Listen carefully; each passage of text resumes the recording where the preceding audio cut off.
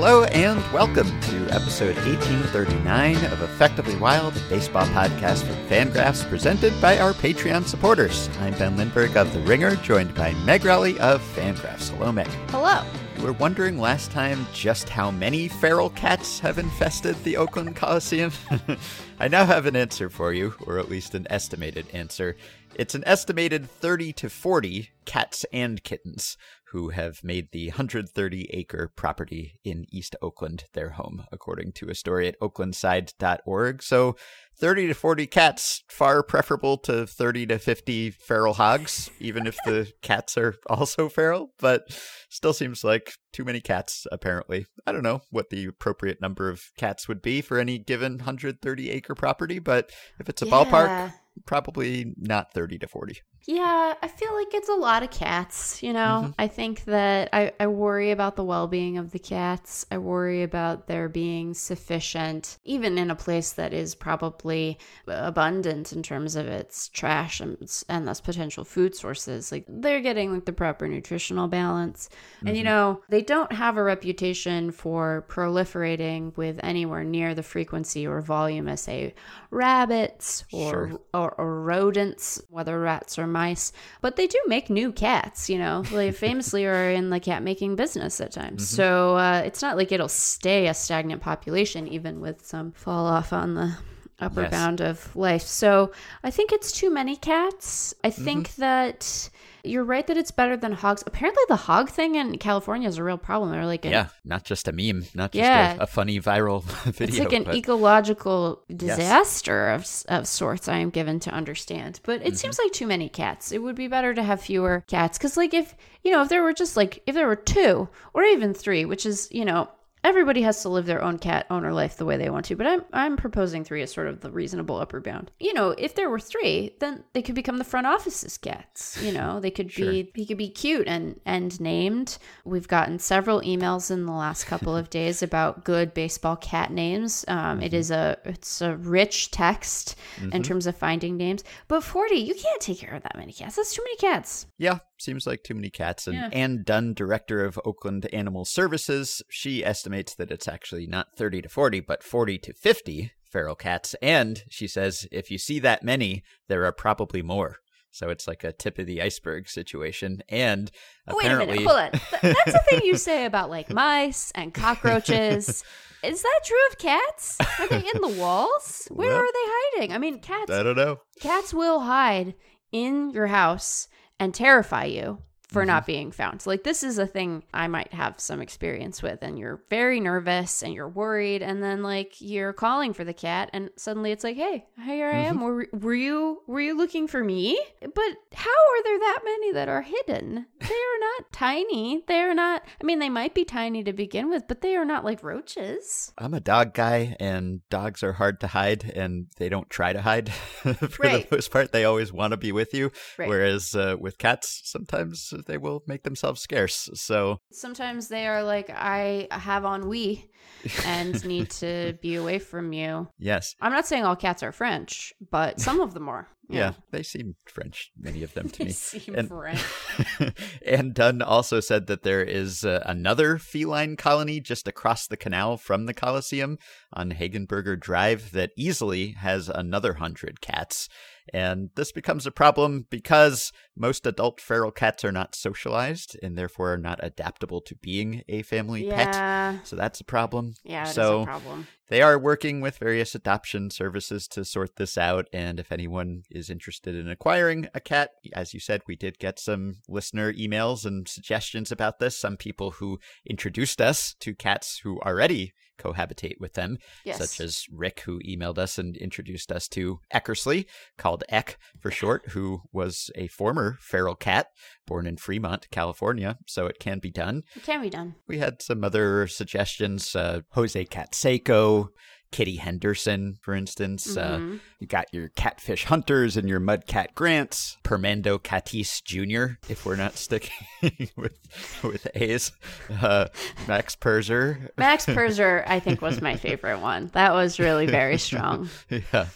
Anyway, another problematic thing, I think, is that the Cats probably represented 1% to 2% of the total attendance at the most recent Oakland A's game. Yeah, that's an issue. So we talked last time about the fact that league-wide attendance seems to have bounced back nicely, and that the average attendance per game is right around where it was in 2018-2019 pre-pandemic, or at least that was the case before that Oakland game that just skewed the average dramatically downward. So the A's have played 3 games at home thus far. The home opener drew a crowd of 17,503.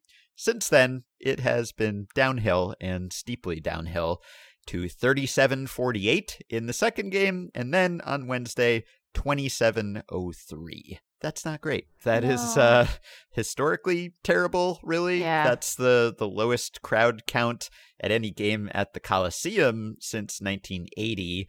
It's the lowest at any major league game without COVID restrictions since August 2019, when there were 5,297 fans at a Miami Marlins game. So this is dramatically lower than that, and this is the announced attendance, so it's possible that there were even fewer fans actually in attendance.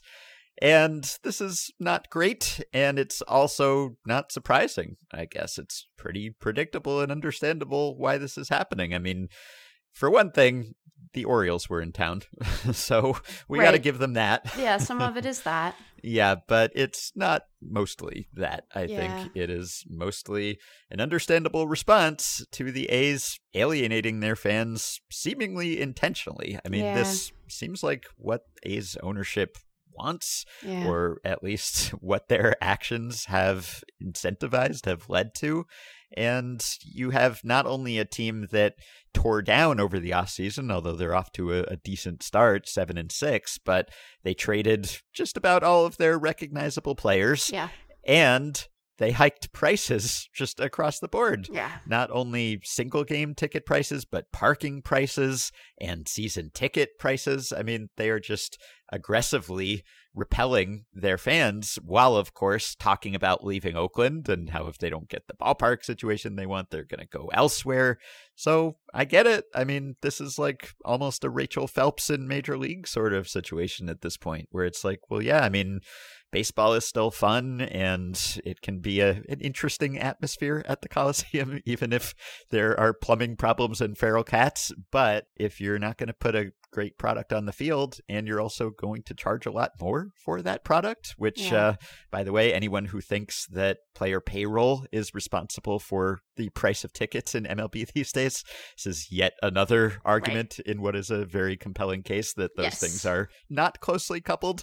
The A's have lowered their payroll, and they have raised ticket prices. Yes. So this is what you get. Yes, it is. And I can't imagine anyone would come away from what you have just said having drawn any other conclusion but this. But we will just reiterate it, because sometimes it's useful if people were like doing dishes or like changing a load of laundry and weren't paying close attention to your, like, we are in no way impugning like the devotion of A's fans or their commitment to baseball or calling them fair weather or anything like that. It's just, this is, like you said, this is what happens when you drive seemingly an intentional wedge between your team and the fan base, and then hike up prices as part of the privilege. So it's really too bad, because I don't know, like we've talked about this before. I've only been to a handful of games at whatever it was called at the time. It wasn't Ring Central. Yes. So someone else suggested that they should call it Ringworm. Oh, now that it is currently infested by cats. Cats, yeah. Yes. So I've only been to a handful of games there, but one of them was the A's were playing the Yankees, and so like it was a well-attended game because the Yankees were in town, but it was not as if the only people there were Yankees fans. Like there were boisterous A's fans. They were into it. It had a great vibe.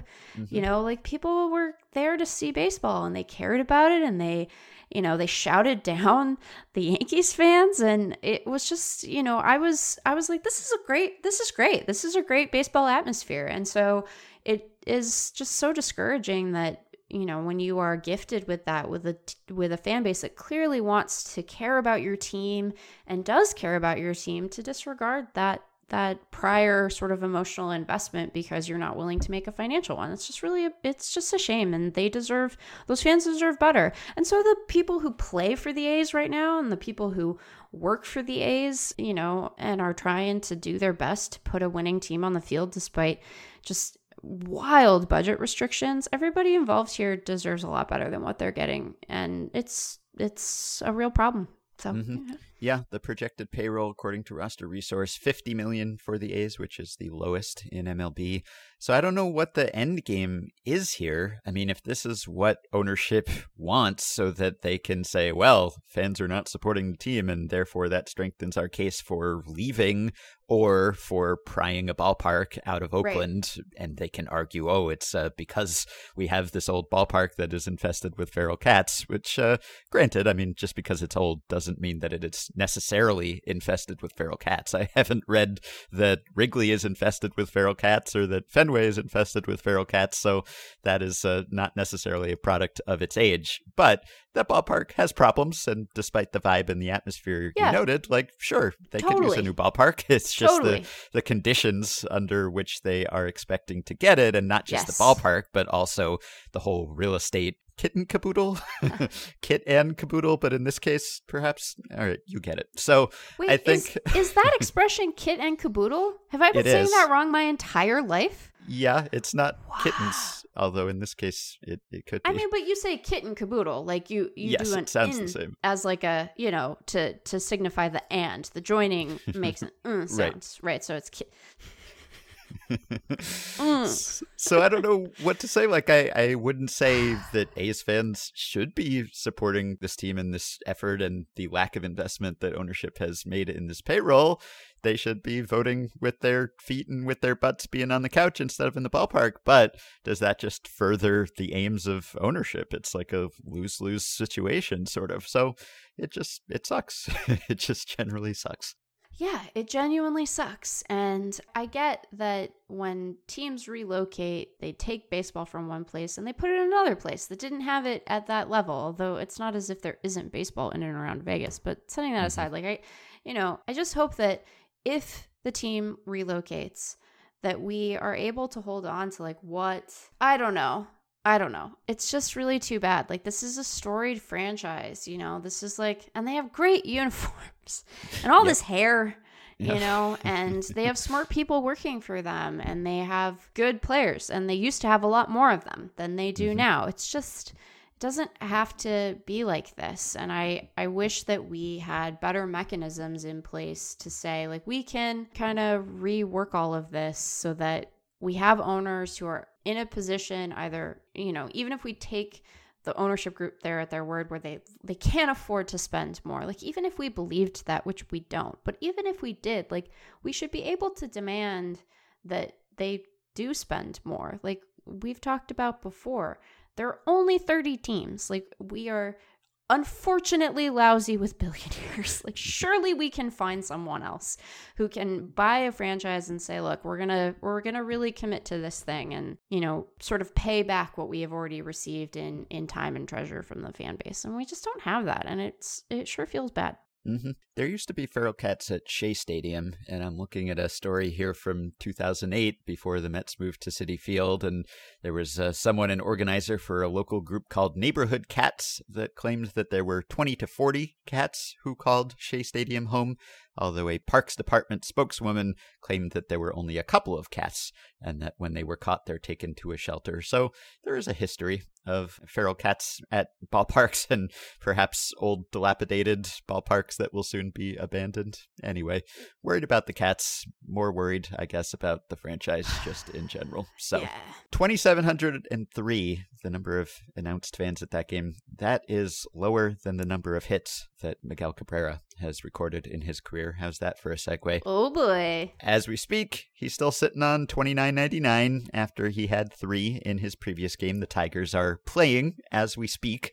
He is 0 for 2 thus far, but maybe he'll get to 3,000 while we're recording or soon after, or if not, any day now. And that is, I think, usually an opportunity to appreciate someone's career, and we can do that, especially with someone like Miggy, who these days we kind of only talk about him when he reaches a milestone, Yeah.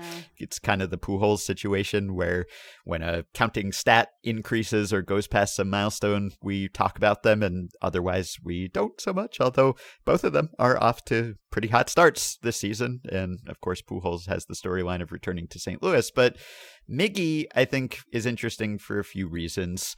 First, well, 3,000 hits, it's impressive even if it's an arbitrary number. It's more impressive, I think, that he is part of various even more exclusive groups, people who have done 3,000 hits and also something else. So the 3,000 hit 500 homer club, of course, he will be the 7th member of that club, along with Aaron and Mays and Pujols and Eddie Murray and Alex Rodriguez and Rafael Palmeiro, of course, who could forget. So that's an exclusive group. Even more exclusive is the 3,000 hits, 500 homers, 300 batting average club, which once Cabrera is in there will just be Aaron, Mays, and Miggy. Wow. And that's pretty cool. So Pujols, of course, was in that club, I guess, and is no longer because his average fell below 300 in his age 40 season, I think, which is where Miggy will be next year.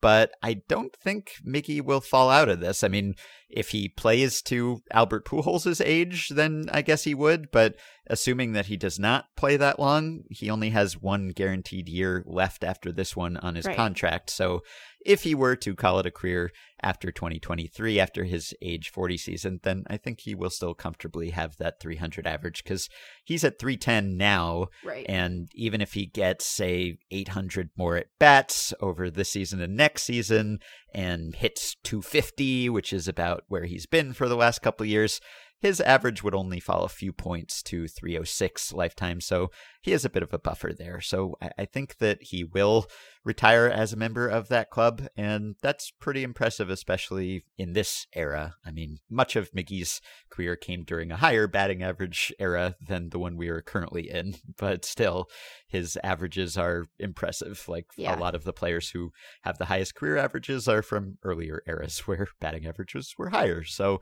he's kind of a throwback in that respect. And, he's in some other exclusive groups like the 3,000 hits, 500 homers, 600 doubles club will be just Aaron and Pujols and Cabrera. So it's a really impressive career. He and Pujols are among the best right-handed hitters of all time, and they are both winding down at the same time. And so we should appreciate their prowess when it does pop up. And, we're getting at least occasional feel-good, sentimental moments with each of them, whether it's because of a homecoming in Pujols' case or because of this milestone. And Miggy treated us to his 500th homer last year, and very soon he will get that 3,000th hit. So congrats to Cabrera. Yeah, I feel this way, I guess, a bit more with Pujols than I do with Miggy, because even though, he hasn't been like the guy he was for a while, like we've had recent good seasons from Cabrera. Like he put up, 5 wins in 2016. Like we've seen the good version of him in relatively recent years. But I know that when like Pujols has approached milestones or he returned to St. Louis, there's also just, it feels like an important opportunity for younger fans for us to be able to say like, hey, we have a moment to remember this guy who was incredible at the peak of his powers, and we need you to like understand what that looked like. Yeah, right. Like I need the youths to get it. I need them to like look on Albert Pujols' numbers as like a fan of a team that isn't the Cardinals in despair, right? Like I have need of that in my life. Ben, last night I watched, did you know that on Netflix has a new documentary about the rise and fall of Abercrombie and Fitch, the clothing brand? And there is a moment in that documentary where a human man explains the concept of the mall, like what a mall is. And first of all, I guess we could press the documentarians about how necessary that is, because like malls still exist. They are just not as culturally central, I am given to understand, to young people as they were like when we were Right. young. Although I don't know, like, do you have a mall experience when you grew up in New York? I do, yeah. I mean, not in Manhattan, Right. obviously, but I used to go upstate often with grandparents or family Right. members. There was a house up there, and so that was a big mall area. Spent a lot of happy hours in Spencer's Gifts Yeah. and such. So, yeah. Yeah, so you know, like this guy takes a moment to like describe what a mall is to I guess the young people who are watching this and are somehow interested in Abercrombie and Fitch, as if like it's going to be as culturally resonant with them as it was with our generation. And I just felt myself turning into dust, becoming a pillar of salt. He's like, imagine a search engine you can walk through, or like an online catalog that's an actual place. And I was like, is this necessary, or is this elder abuse?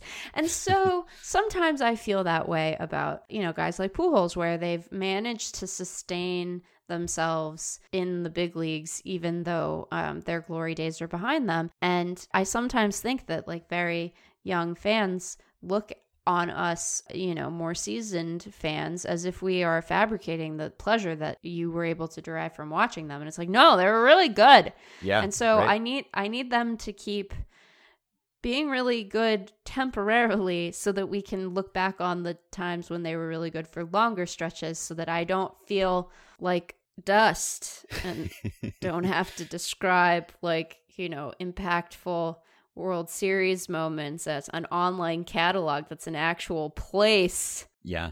Yeah.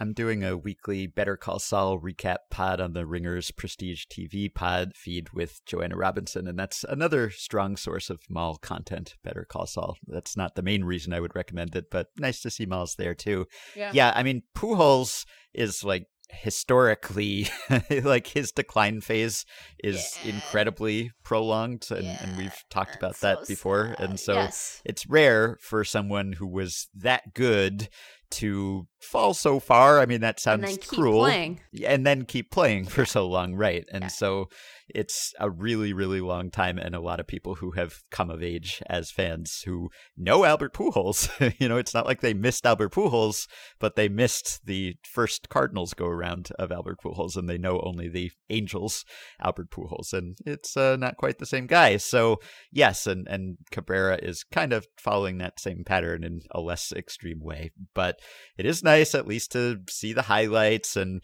Michael Clare at MLB.com just did a little retrospective on Miggy's lone bunt hit of his whole career, which came back in 2006 against Chris Young. And Cabrera's been joking about maybe laying another one down one of these days. I don't know if it is entirely a joke, but yes, it's good to have the opportunity to appreciate them and to see those old highlights. But also, it's going to be quite a while, I think, before we see another player reach the 3,000 hit threshold, like a really, really long time potentially. The last time we saw one was Pujols, who got his 3,000th in 2018. So it hasn't been that long since then. And before Pujols, it was Beltre in 2017, and then it was Ichiro in 2016, and it was A-Rod in 2015. So there's a whole flurry of them, but there's not going to be one for quite a while. And Dan Szymborski wrote about this for Fangraphs last September, and he ran the numbers, and he pointed out that the number of active players with 2,000 or more hits is like basically at an all-time low, unless you go back to like the World War II, post-World War II era, where players lost a lot of peak years. Or before that, I mean, you know, you just had fewer games and fewer teams back then, of course, fewer players in general. So we just don't have a lot of active 2,000 hit guys at this point. I mean, you have Cabrera, you have Pujols and Yadier Molina, who are on the verge of retirement. You have Robinson Cano and Joey Votto, who have chances, although they are, 40 and 39 at this point, or 39 and 38, and they are batting a combined 153 thus far this season. They're not off to the strongest starts, so I don't know who's going to do it, but barring some improbable late career resurgence, and I wouldn't put anything past Joey Votto at this point in that respect, but it's probably going to have to be one of the younger players, and it'll be someone, but no individual player looks like, I mean, forget a lock, but like even likely to do it. When Dan ran his numbers with his Zips projections, Jose Altuve was the highest projected likelihood of getting there, and he was at 34% probability at the time. And after that, it was Freddie Freeman, and then, Tatis and Soto and Acuna, guys like that who are just so far away from doing it that obviously they could, but there's just, many years to transpire before that could happen. So someone will do it. Like Dan said, Zips projected that I think 1.6 currently active players would eventually get there. So it's not like the 300 wins conversation where people have been kind of false alarm, like, are we going to get another 300 win guy for decades? And we have, but at this point we really might not, just because of the way that pitcher usage has changed. We'll get another 3,000 hit guy, but it might be a decade or more. I mean, unless like Cano or Votto does it, it's just going to be a really long time, and probably the longest gap between players getting to that threshold since, just eyeballing the list, I guess it was like a 12-year gap between Stan Musial and Aaron, 1958 to 1970, and that was because of the post-World War II gap in players getting to that point. But since then, we've never gone, 10 years or even close to that. And I think we will. So, yeah, just settle in. I guess enjoy it. I mean, we're not like super milestone-centric people around here, at least when it comes to counting stats and round numbers. But it can be a cool thing, and it's going to be a while before we see it happen again. Well, and I think my thought on the milestone chase is a lot like my thought on Hall of Fame stuff, which is that like it is not the most important thing to me, but I think it really, really matters to the players involved. Like I think it is quite meaningful to these guys when they are able to sort of say, I am part of this, this part of the baseball pantheon is now open to me, and I am stepping into that role. And I think that means a lot to them. And so insofar as I care, I think a lot of it is just like, I bet it, it'll mean something to Miggy. Like it'll really mean something to him. When Pujols got his 3,000th hit, he did it in Seattle against the Mariners, and I happened to be at that game. And like he was an opposing player reaching a milestone, and they stopped the game and they like put stuff up on the video board, and everybody like he got a standing ovation in an opposing ballpark to mark this moment, and you could tell it meant something to him that like these fans they were like, you are actively working against our interests here. And the Angels won that game. And so everybody was kind of annoyed. But like we stopped and we stood and we clapped. And it's like, I think that outside of the postseason, we don't always do as good a job as we maybe should in like marking the moments during the regular season that are not just like, that wasn't an Angels moment, right? Like that was a baseball moment, like a capital V baseball moment. And I think that milestone chases give us an opportunity to do that, to be like, wow, I saw history. That was so cool. I've gone to a ballpark a lot of times and seen, I mean, not nothing, but nothing good, right? Like it was just like a day I spent. And this was a day where I was like, I got to see this guy like notch his 3,000th hit. That's really cool. And it was nice that, everybody seemed to have an appreciation for that. Nobody was booing him. Like we all stood up and cheered for an opposing team's player. It was nice. So I think that, it affords us those opportunities too, to kind of pause and be like, this is part of a story that people are going to tell about this game and the players involved for a long time. And I got to see it, and that's neat. Mm-hmm. Yeah, I'd say so. And, of course, we're in a low batting average era now, historically so, and also a high walk era, which does make it harder to get to 3,000 hits. I mean, there's some really great all-time hitters who don't have 3,000 hits, and you do a double take and you're like, oh, that guy doesn't have 3,000 hits? Well, yeah, it's because they walked so much that they didn't accumulate enough plate appearances to get the hits while walking so much.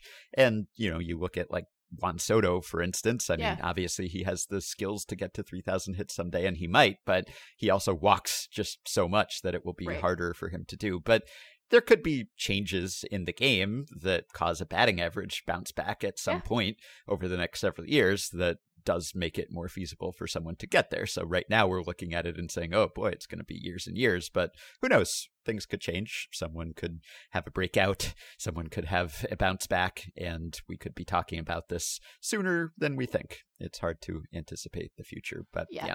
Speaking of Pujols, I keep seeing on MLB TV like the MLB TV flashback, and I get excited because, I'm going to see some fun highlight. And then it's like Pujols hitting his first home run back in a Cardinals uniform like a week ago or a little more than that. It's like the monkey's paw curled because like I always want them to add more highlights because they just like they have the same highlights on very heavy rotation from the last few years or even last year alone. And now they have refreshed the lineup, except that it's stuff that happened like a week ago and it's very fresh in my mind. It's like, please dig into the deep vault of highlights that you have that we have no access to, that we would all like to see. I don't know. Explore the studio space, people. I don't know why they limit it so much to just extremely recent events and so few of them. Just show me a broader cross-section of highlights and memories, please. Yeah, we have years and years and reams of tape. Well, we don't even keep it on tape anymore, but we have terabytes of highlights. I don't know if that's a good way to describe it either. But yeah, like we have the resources to have a more diverse rotation, both in terms of eras represented and the players. And like, I don't mind if the footage is grainy. Show me more old stuff. I don't know. It's weird. Mm-hmm. All right, and we got an email. This is not a long or in-depth enough answer for a Stat Blast, although I will have a Stat Blast later in this episode. But this came from Tom, and it's a question about Gabriel Arias, who debuted for the Guardians this week, the latest big prospect to be called up, a top 100 Fangraphs guy, top 100 Baseball America guy. He came up on Wednesday and made his debut in a doubleheader. He didn't get his first hit until the second game, but he did reach base twice in the first game in an unusual way. And Tom asks, Gabriel Arias is playing in his first Major League game today for the Guardians. In his first at-bat in the second inning, he reached on a throwing error by Tim Anderson. 9 batters later, no outs had been recorded. It was a bad day for Dallas Keuchel. That is an understatement. And Arias reached on a fielding error by, you guessed it, Tim Anderson. Maybe this is a too qualified fun fact, but it feels like there's something interesting in there. Has anyone ever reached base in their first 2 MLB at-bats, or plate appearances for that matter, on errors? How about with any of these qualifiers by the same fielder in the same inning with no outs recorded between those at-bats? Well, no qualifiers needed, at least when it comes to the first 2 plate appearances of a career. Frequent StatBlast consultant Ryan Nelson did look that up and found that, at least according to the play-by-play data that we have, no one has ever started their career with 2 plate appearances that were 2 reached on errors. And I wonder what you're thinking if you're Gabriel Arias in that situation. It's like, I heard this league was good. Like, it's going to be this easy every time? They're just going to throw the ball away? Baseball, what? Like it's hard? Right. Yeah, I would be, I don't know that I'd know what to think, because I'm sure that they have a sense of his profile coming in despite this being his debut, but it's not like you're like, we got to respect the speed and rush the throw. Like, you're not doing that for a guy who's up in his first game. So yeah, it would be a very strange thing. And then do you have like an emotional come down when you're, going into future games and you're having to like face the grind of a long at bat and striking out and more sure-handed like plays? It's weird from Tim Anderson. He's normally good about that stuff. So I don't know. It would be a very weird way to start, but I think you'd probably be like, "Oh, I'm on base. Here I am. Yeah. This was the goal, even if it was achieved in a weird way that I had less to do with than I might like." I feel like it would loosen me up. Like it would take the pressure off me a little. Right. It's like, oh, look at this. Back-to-back plate appearances. The big leaguers screw up too. And a good established player like Tim Anderson. Okay. Errors are permitted up here. You don't have to be perfect. No. Can anybody here play this game? So Ryan also looked up and found that there have been 6 players who reached on an error in their only plate appearance ever of their major league career. So this distinguished group includes, so this is the same size club as the 3,000 hits, 500 homers club, 6 players. It's Cal Crum from 1918, Icehouse Wilson from 1934, Barney Muscle from 1940. That is Mussill, sadly. Huh. George Enright, 1976. Rick Gorecki, 1997. And most recently, Aquilino Lopez in 2005. So 4 of these players were pitchers. Enright is a catcher. Icehouse Wilson was a pinch hitter in this lone plate appearance of his major league career. And I'm sure everyone is wondering why Icehouse, as I was. And of course, he has a pretty comprehensive SABR bio, 3,000 words or more. I mean, thousands of words on Icehouse Wilson, who had 1 major league plate appearance. And according to this SABR bio, which was written by Chad Moody, it was during Wilson's breakout 1933 season on the gridiron, he was an accomplished football player as well, that he received the nickname by which he became forever known. In an ongoing attempt to boost the image of the football program at St. Mary's, the school was prone to, quote, bolstering players' reputations with nicknames that promised to titillate the fans and writers in distant cities.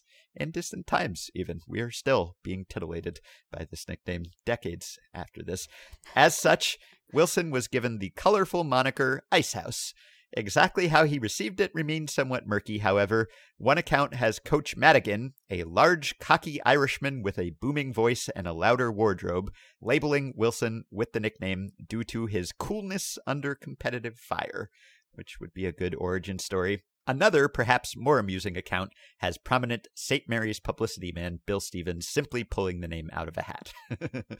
But whether it was pulling it out of a hat or it was his coolness under pressure, he became Icehouse and still is, as far as I'm concerned. Oh, he had like a hat full of nicknames? I guess so. And he just had like, were they all like food adjacent? Were they all home appliance adjacent, cooling adjacent? I don't know if they were themed or what. I'm reporting breaking news, which is that Miggy has struck out swinging. Oh, okay.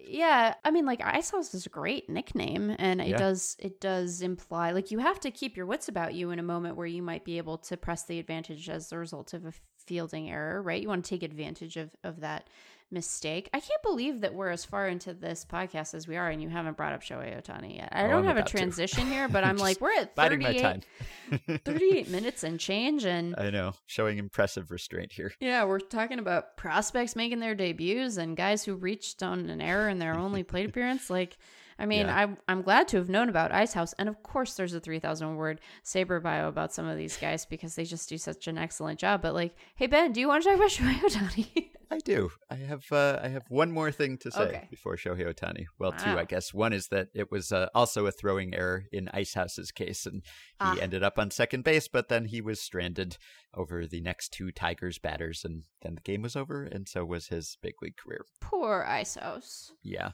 The other thing I wanted to say, you brought up on a recent episode the idea of there being a lot of rainouts and weather-related postponements this month, and that does seem to be the case. So we got an email response from listener Brock, who said, I just listened to your most recent episode and wanted to chime in on the issue of weather postponements. I'm what you might call obsessed with the issue of climate change. Also, being a baseball superfan leads to a natural interest in the intersection of these two topics, an area that I feel has been under-discussed in baseball-related media. I agree. Yeah. So the trend in weather postponements is something I like to keep my eye on. This is always especially relevant in April, where we, of course, tend to see significantly more postponements than in any other individual month. To answer Meg's question, yes, we have indeed been seeing a higher than usual rate of postponements this season. The record for most postponements in a single month, this is what I was thinking of as we were speaking, had previously been held by April of 2007. Before that was broken in April 2018, when we saw 25 weather postponements. That was wild, including 6 in a single day on April 15th. That record will almost certainly continue to stand due to not getting a full April this season, but on a rate basis, we are indeed tracking close to that record, and he gave me a little breakdown of recent Aprils. So 2018 was 25 postponements, 0.83 per day. 2019 was 14, 0.47 per day. 2021 was 15 postponements, 0.5 per day, not including COVID-related postponements. And this season so far is 10 postponements in 14 days. So that's a rate of 0.71 per day. Brock continued, it is perhaps worth noting that teams seem to be more willing to preemptively postpone games in April because they have more opportunity to make up games later in the season. Nevertheless, the trend has been, and will likely continue to be, toward more weather-related postponements. I would be remiss to not mention that in addition to more April postponements caused by increased rainfall and winter weather destabilization, we will certainly continue to see other climate-related postponements as a result of wildfire, like we saw when 2 games were postponed or relocated in September of 2020 due to fire or air quality as well. Although not all the games that should have been postponed were postponed that month. Perhaps not, yeah. As well as due to hurricanes. In my opinion, Brock says it is also only a matter of time before we see games regularly postponed due to heat, when conditions may be unsafe for players in outdoor environments, not to mention unsafe for fans and stadium employees, which is a depressing thought, but perhaps a necessary one. And yeah, I mean, we saw the Rangers with their retractable roof stadium have an emphasis on the heat, the temperature at games, and fans being unwilling to go to those games, which was probably an issue there even before the recent ramp up in world temperature, but not getting any better. And there was actually not a postponement, but a game that was curtailed just this week that ended early due to rain, the game in Chicago on Wednesday. And looks like Brock says that there's another storm system rolling through the Midwest and South over the weekend, so there's potential to disrupt that weekend series in Kansas City. So yeah, it's a bleak thought, but obviously, this is an issue that is much bigger than baseball. And we don't want to end up in a situation like the movie Interstellar, where the Yankees are just a bunch of scrubs who are on a travel team and play at some little local field in the middle of a dust storm because society has been decimated. But yes, this does seem to be, and I don't have full historical data here on postponement rates, but would not be at all surprised if this is being elevated over time. Yeah, it's something that I have certainly wondered about when it comes to what is it is now the Arizona Complex League, because we love to have acronyms that shorten to body parts that break, but what is the future of play like in the ACL? I imagine an underrated problem for the state of Arizona just generally is going to be water rather than heat, but how do you schedule around the increasing creep of temperatures here? What happens in Florida when you have sea level rise? So it does seem like the kind of thing that it's weird we don't talk about more. I think I know there have been some reported pieces on it, but it feels like there's good reported work to be done there about the various disruptions that we are likely to encounter as time goes on. There's a reason that there's a retractable roof at Chase and that they pump air conditioning into that place. You don't want to have an August day game without those things in the middle of the desert. So there is some mitigation now, but I don't think that any of us would deem it sufficient. So that's fun. Yeah, and this is timely, I guess, because Friday is Earth Day, as it happens. And I got a press release this morning from MLB touting the league's measures when it comes to sustainability and so forth. MLB to highlight environmental awareness and sustainability on Earth Day and continuing throughout the season. And the email does tout the various accomplishments of the league, and not just the league, but also a contingent of players called Players for the Planet, which has been organized by the former MLBer Chris Dickerson and others. So they've made some strides. I mean, they've done some stuff, and I don't want to discount that. So just quoting from this email here, 22 clubs practice e-waste recycling, 22 clubs have installed LED field lighting, 19 clubs operate food donation programs, 12 ballparks utilize on-site gardens, 10 ballparks utilize solar power, 10 ballparks feature EV charging stations, 10 clubs activate regular season green teams, 7 clubs have permanently eliminated plastic straws from ballparks, 6 MLB ballparks are LEED certified. So, there are some efforts, and obviously, it's a drop in the bucket, and MLB in general is a drop in the bucket of just the total corporate carbon output and the U.S. carbon output in the context of the world. I mean, it's all just, it's our tiny little corner of the world that we talk about or care about professionally. And so every little bit hurts, but also every little bit of help doesn't help that much in the grand scheme of things. Not that it's any less important, but yeah, I think it will become a greater area of emphasis, whether it's out of genuine concern or out of PR.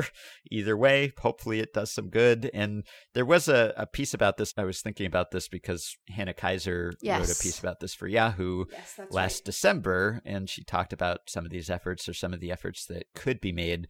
And she was talking about the impact of travel because, I mean, that's a big thing. Like, teams are constantly crisscrossing the country in chartered jets and everything. And there's a lot of emissions that come from that. And, you know, she dug into like the record of the league's political donations as well. And some of the politicians that they have donated to who are, you know, taking actions that are contrary to the idea that MLB cares about the environment, et cetera.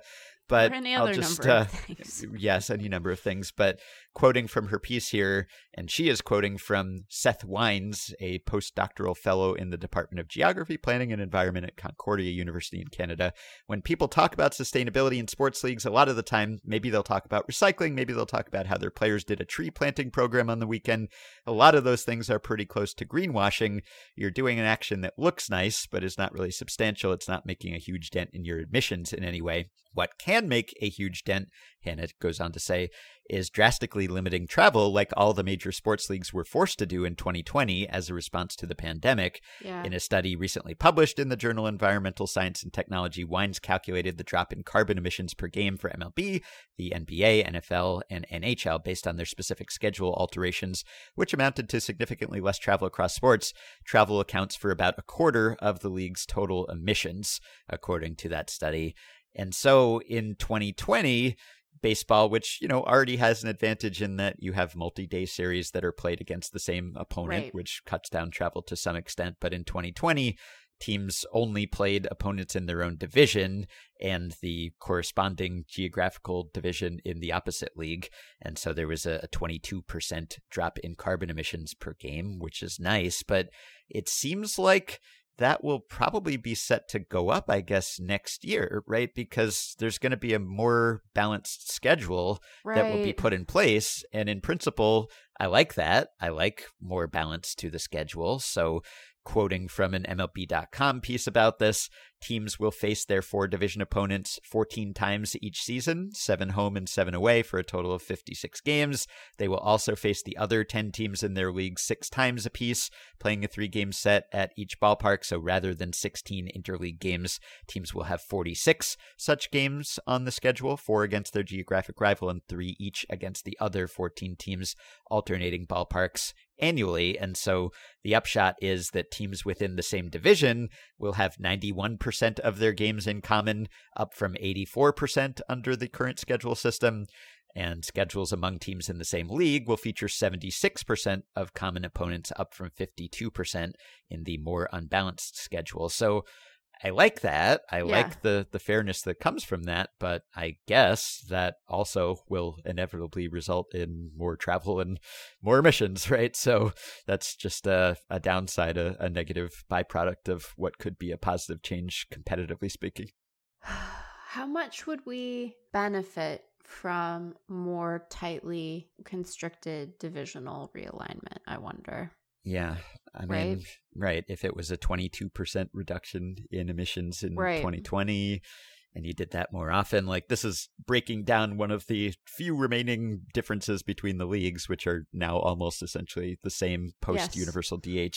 I don't care about that particularly, but I guess you would get a similar reduction in emissions as you got in 2020, which would be nice. So it's tough. I guess you do, maybe there's some happy medium where you could get a balanced schedule that was also sort of geographically locked a little. I mean, there's also like, hey, it's an entertainment product and some variety in the teams that you play is nice too, right? Like if you played all your games against the same handful of teams and you just didn't have to travel that much, well, be good for the environment, wouldn't be so good for baseball fans. Yeah, and, you know, I think that we're right to point to travel as the primary sort of spot where this can make a difference. I mean, the plastic straw thing, man, it just doesn't matter. But yeah, that's greenwash, eyewash, combination of greenwash and eyewash. I don't know that I had heard the expression greenwash before, but that makes all the sense in the world. I think that you're never going to be able to get it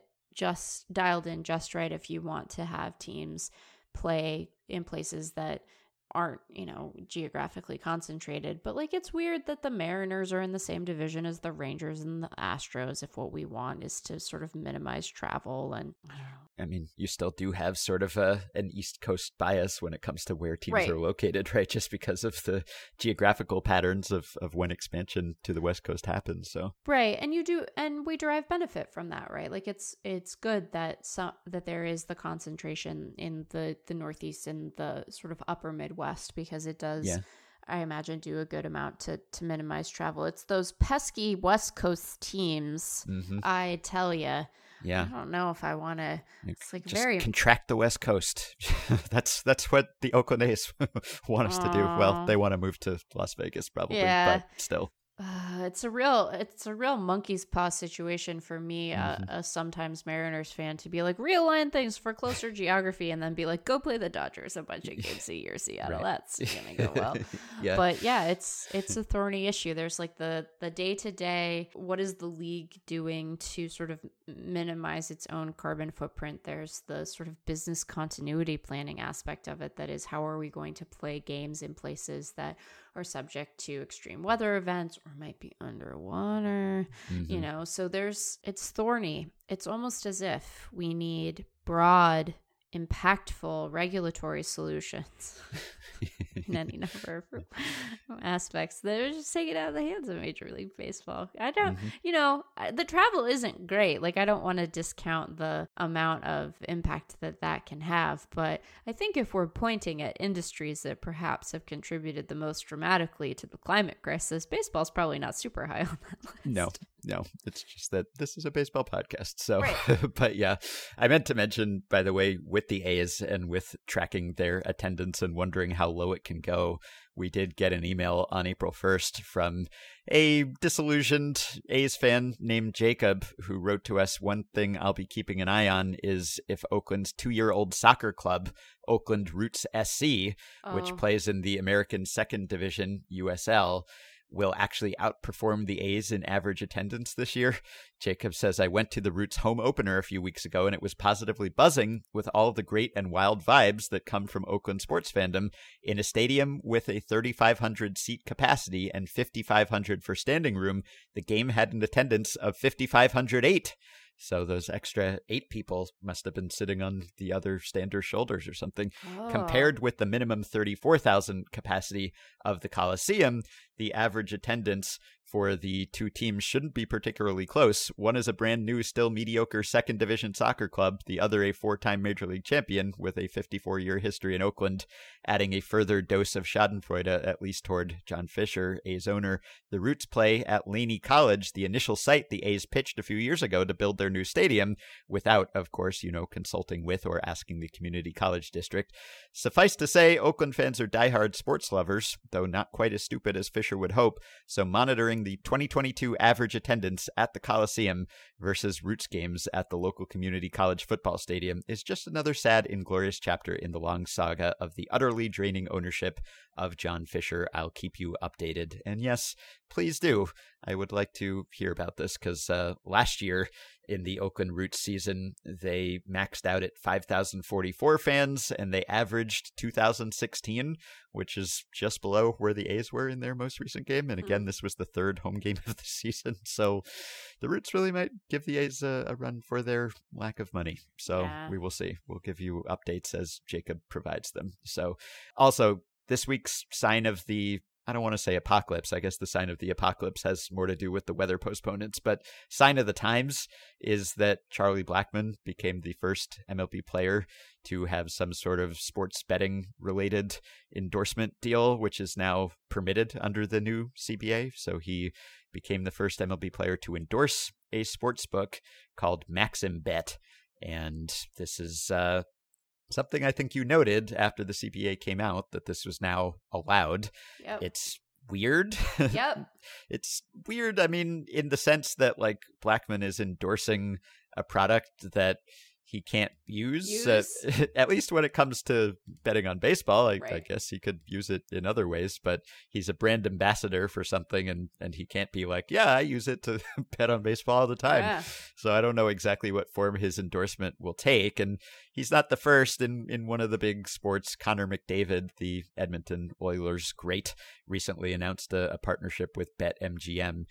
I was wondering, I was not aware of Maxim Bet, and Charlie Blackmon seemed like an unlikely trailblazer. I was wondering, like, is Blackmon the best player they could convince to do this? I mean, no shots at Blackmon, but his best baseball days are perhaps behind him. Yeah. But it's actually that Maxim Bet is a Colorado-based company and only operates in Colorado currently, so it does make sense in that way. But it says he will take part in future marketing campaigns, fan events, promotions, and social media posts. And, look, I guess this was inevitable, and we are not against players getting theirs. As long as leagues are certainly getting theirs, then players might as well cash in on this too.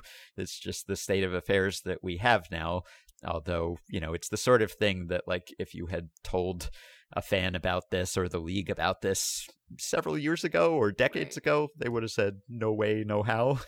But here we are. So, it made me think. I mean, in the wake of this news, a bunch of people were like, oh, Pete Rose, like, revisit. We do not have to hand it to Pete Rose. We do not have to hand it to Pete Rose. And this says nothing about Pete Rose as far as I'm concerned. Pete Rose bet on baseball. Like, if Charlie Blackmon bet on baseball, then he should be punished too. This is different. He is endorsing betting on baseball, but not endorsing players betting on baseball, which is an important distinction. You could say it's a slippery slope. And, there was that NFL scandal about the player who was not currently playing, but did make a small wager and was suspended for it. So, there may be more of this. And we've talked about the danger of potentially throwing games, even in the minors, perhaps, and the fact that micro betting and the advent of being able to bet on any outcome at any time would make it basically undetectable in all likelihood. So these are concerns, but Pete Rose,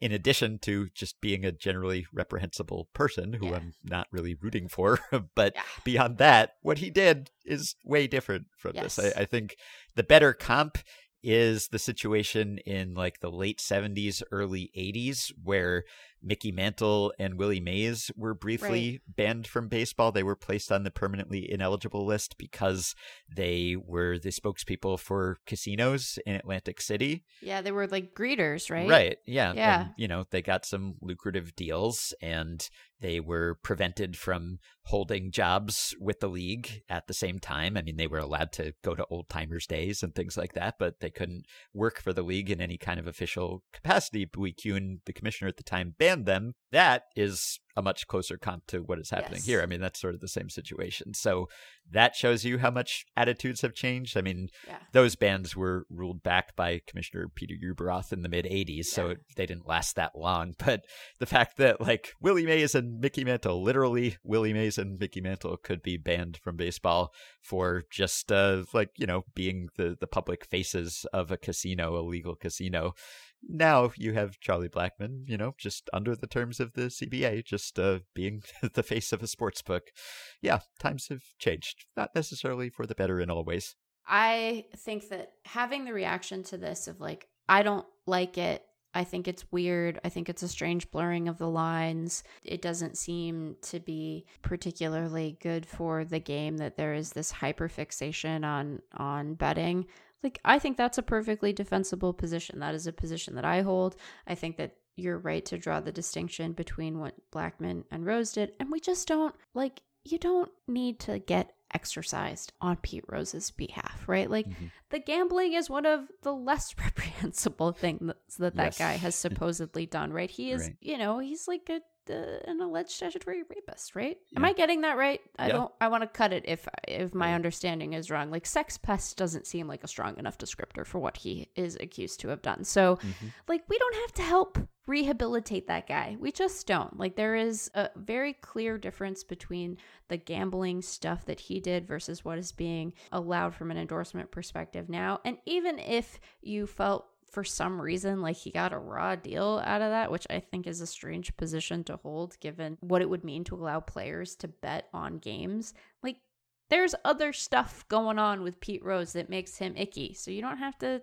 waste your emotional energy trying to help the guy out. Right. Yeah, he has denied that allegation, but his excuse was that the woman, the girl that he had some sort of sexual engagement with was 16 at the time, which was the age of consent, not 14 or 15. So, when that's your defense.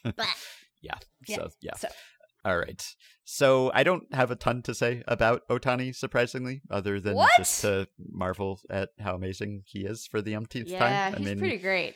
Yeah. Ben, did you know that he's really great? I every now and then I do have a moment where, like, he's not off to the best offensive start. He's been okay, but not great. Yeah. And I'll catch myself thinking, like, oh, this is not the greatest start for him. And then I'll remember that, like, literally a two-way player, like, just playing every day, leading off, taking regular turns in the rotation, never allow ourselves to, like, just become complacent about this or not just marvel at how semi-miraculous it is, just like on a daily or weekly basis. And he gave us a good reminder on Wednesday because he started a game as the pitcher against the Astros, although he made history even before he took the mound, right? Because he batted twice in the top of the first, so he became the first ever and probably last ever, unless there's about to be another two-way player who hits leadoff, to bat twice before taking the mound. So the Angels batted around in the first inning. They scored 6 runs. They knocked Jake Odorizzi out.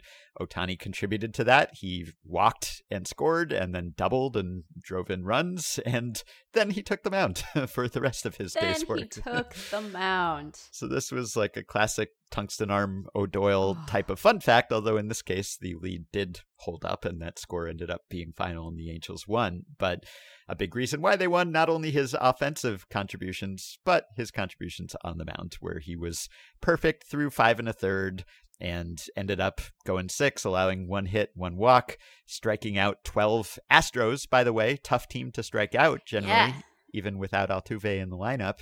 And he was just dominant. I mean, he had his game face on, he was grunting and clapping, and his stuff was nasty. My God. So nasty. Like, not only throwing hard as usual, but just going heavy on the splitter, heavy on the slider. Yeah. And, oh, man, I mean, we've talked plenty about how nasty the splitter is, but the slider now is like right up there in nastiness because, as Ben Clemens just documented in a post published at Fangraphs, as we have been speaking, with the headline Shohei Ohtani is getting better, which is right up my alley. That's music to my ears.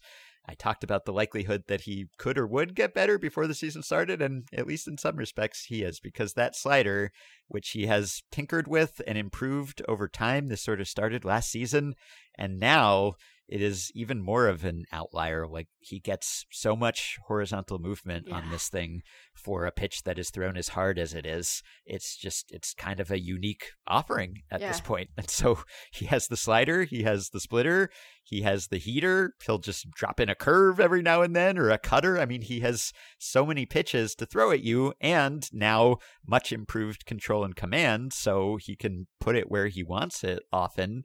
And it's just nasty. So he has been better on the mound probably than at the plate to this point, and that could persist. I mean, we talked a lot about his two-way efforts last year, but we probably talked more about the hitting, good as he was on the mound, and as good as he got on the mound during the season. Now he's just kind of consolidating those improvements. And, he had a shaky second start of the season, so I'm not saying he's going to be unhittable every time, but boy, that was fun to watch. So I knew he was starting, and I was doing other stuff. And then I tuned in as he was taking the mound in the bottom of the first. And my first thought was, oh boy, they're already up 6-0. Like, what happened to Jake Odorizzi? Is he okay? And then, I don't know if you have this experience, but there are guys who if I know that they're in the lineup and I have a sense of them as being like a pro's pro, like the hitter that your favorite hitter likes to watch, they can be a good sort of canary in the coal mine for how a guy is going to look on a given night. Like you watch an at-bat and, like it's one at-bat, whatever. It might not mean anything, but it can be like a good early indicator of a guy being on. I don't know if you have that experience, but I have that experience. And one of the guys on that list for me is Michael Brantley. Because like Michael Brantley is just, he's just a great hitter. He's just one of my very favorite hitters to watch. He's fantastic. And Ohtani did him so dirty. It was, and he was pissed. He was, because he's also like an even-tempered guy. Yes, he's like Ice House Brantley, right? Yes. But he slammed his bat on the ground and like a little chip flew off it. Yeah. And Ohtani, of course, politely pointed to the chip because, knowing him, like he would have walked over there and picked it up himself and handed it to someone. Oh boy. And he just got him with that splitter. And I was like, oh, wow, like Ohtani maybe has it. He's got some cool stuff going on. And then, and then Bregman flew out and I started navigating around to other games because I wanted to see what other folks were doing. I know, I'm sorry. I see, the thing about it is, Ben, I have this safety net when it comes to Ohtani because I know that no matter what happens, if I've missed it, you will tell me I will feel as if I know what's what. And so I navigated around to some other stuff. And so I missed, let's see, I'm embarrassed to admit this now. You're going to think that I was derelict in my duty. So I came back in the fourth. Because somebody had noted that he was maybe up to something. He was maybe doing a little something. And so I came back in the fourth in time to watch him strike out in order Jeremy Pena, Michael Brantley, and Alex Bregman. And then I was like, oh, we're going to settle in for a little bit of fun here. And then the fifth happens, and that's all well and good. And then the sixth comes up, and he bunts to get on in his own perfect game. That was the best. I mean, spectacular. A bunt to break up a perfect game or a hit, that's a common thing, right? But how often do you have the pitcher who is throwing a perfect game bunt for a hit while he has the perfect game going? That was the best. And then in the bottom of the inning, Nico Goodrum of the Astros, he lays down a bunt. Yeah. It went foul, but he got booed. He got booed in his own ballpark. Right? Because presumably these are fans who are like, we want to see Ohtani go for this, or like unwritten rules or whatever, which is even more ridiculous because, generally I'm fine with working your way on however you can. Yes. It's not like this game was wildly out of hand anyway, or that it was super late in the game. But beyond that, the pitcher just did that himself. How can you be mad at an Astro for just responding in kind? But that was immensely amusing. So he's, just every skill he possesses, he was showing them all off in that game. Yeah, and he's like booking it down the line for that bunt single, just booking it down there. He's like, I'm on. And then like they were throwing over and he was like diving back to first, and I don't know whether they're trying to tire him out or whether it was just, hey, he's a legitimate stolen base threat, so you got to throw over there. But oh man, it's just the best. It was the best. And it was a funny thing because I had stepped away for a minute and then come back. I had sort of lost track of where the Angels were in the lineup. And so, I watch Jordan Alvarez fly out, and I watch Kyle Tucker called out on strikes, and I see Yuli Gurriel go down swinging, and he's another one where it's like this guy puts together really good at-bats. Gurriel is another one of those guys where I'm like, if he is able to do something here, like if anyone's going to be able to, it's probably going to be a guy like him. And he goes down swinging. And then I thought to myself, okay, I can like spend the next half inning getting part of the edit that I have to do done. And I couldn't do that because there was Ohtani ready for me. We've said it before on this podcast with respect to Ohtani. We've said it about Mike Trout. We've said it about any number of guys. We just get to watch some really fantastic baseball. We are so lucky to be able to watch these guys. These guys are incredible. And it wasn't a perfect game, but boy, it was a special outing. It was still a special outing, even if it wasn't perfect. So yeah. I feel bad for Jeremy Pena, who, by the way, is off to a great start and is like dramatically out hitting Carlos Correa thus far. And he looks good. He looks like a good player to me. But The pitcher he has faced most often thus far in his brief big league career is Shohei Ohtani, who he's faced 5 times and he struck out 4 of those times, and he has looked completely helpless against that Ohtani slider. So rough introduction to the big leagues, but generally things have gone quite well for him. Yeah, I think I mentioned that I ducked out to see the D-backs play the Astros when Houston was here, and that was the first time I gotten to see Pena in person, and he looked great. Mm-hmm. You know, I'm gonna do the stereotypical scouting trope. He looks like a ball player, you know, like the body's great. It's funny though, because he has had various like little winter ball stints, including in Lidom, and so whenever he comes to the plate, I hear his name in the Lidom announcer voice, Jeremy Pena, and like that's neither here nor there, but I think about it every time. All right, well, this is a good segue into the way I want to end this, which is with a stat blast. Stat blast.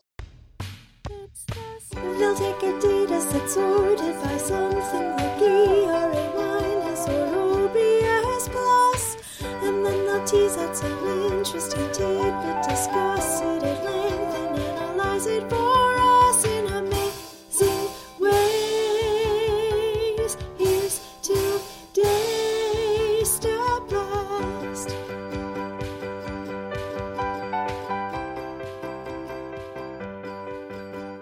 Okay, as a reminder, the Stat Blast segment is sponsored by StatHead, which is itself powered by Baseball Reference. You all, I hope, know and love StatHead, the most powerful collection of sports research tools on the internet. As StatHead puts it, you can go to stathead.com and you can look up virtually anything you want to about not just MLB, but also other sports leagues if you are so inclined.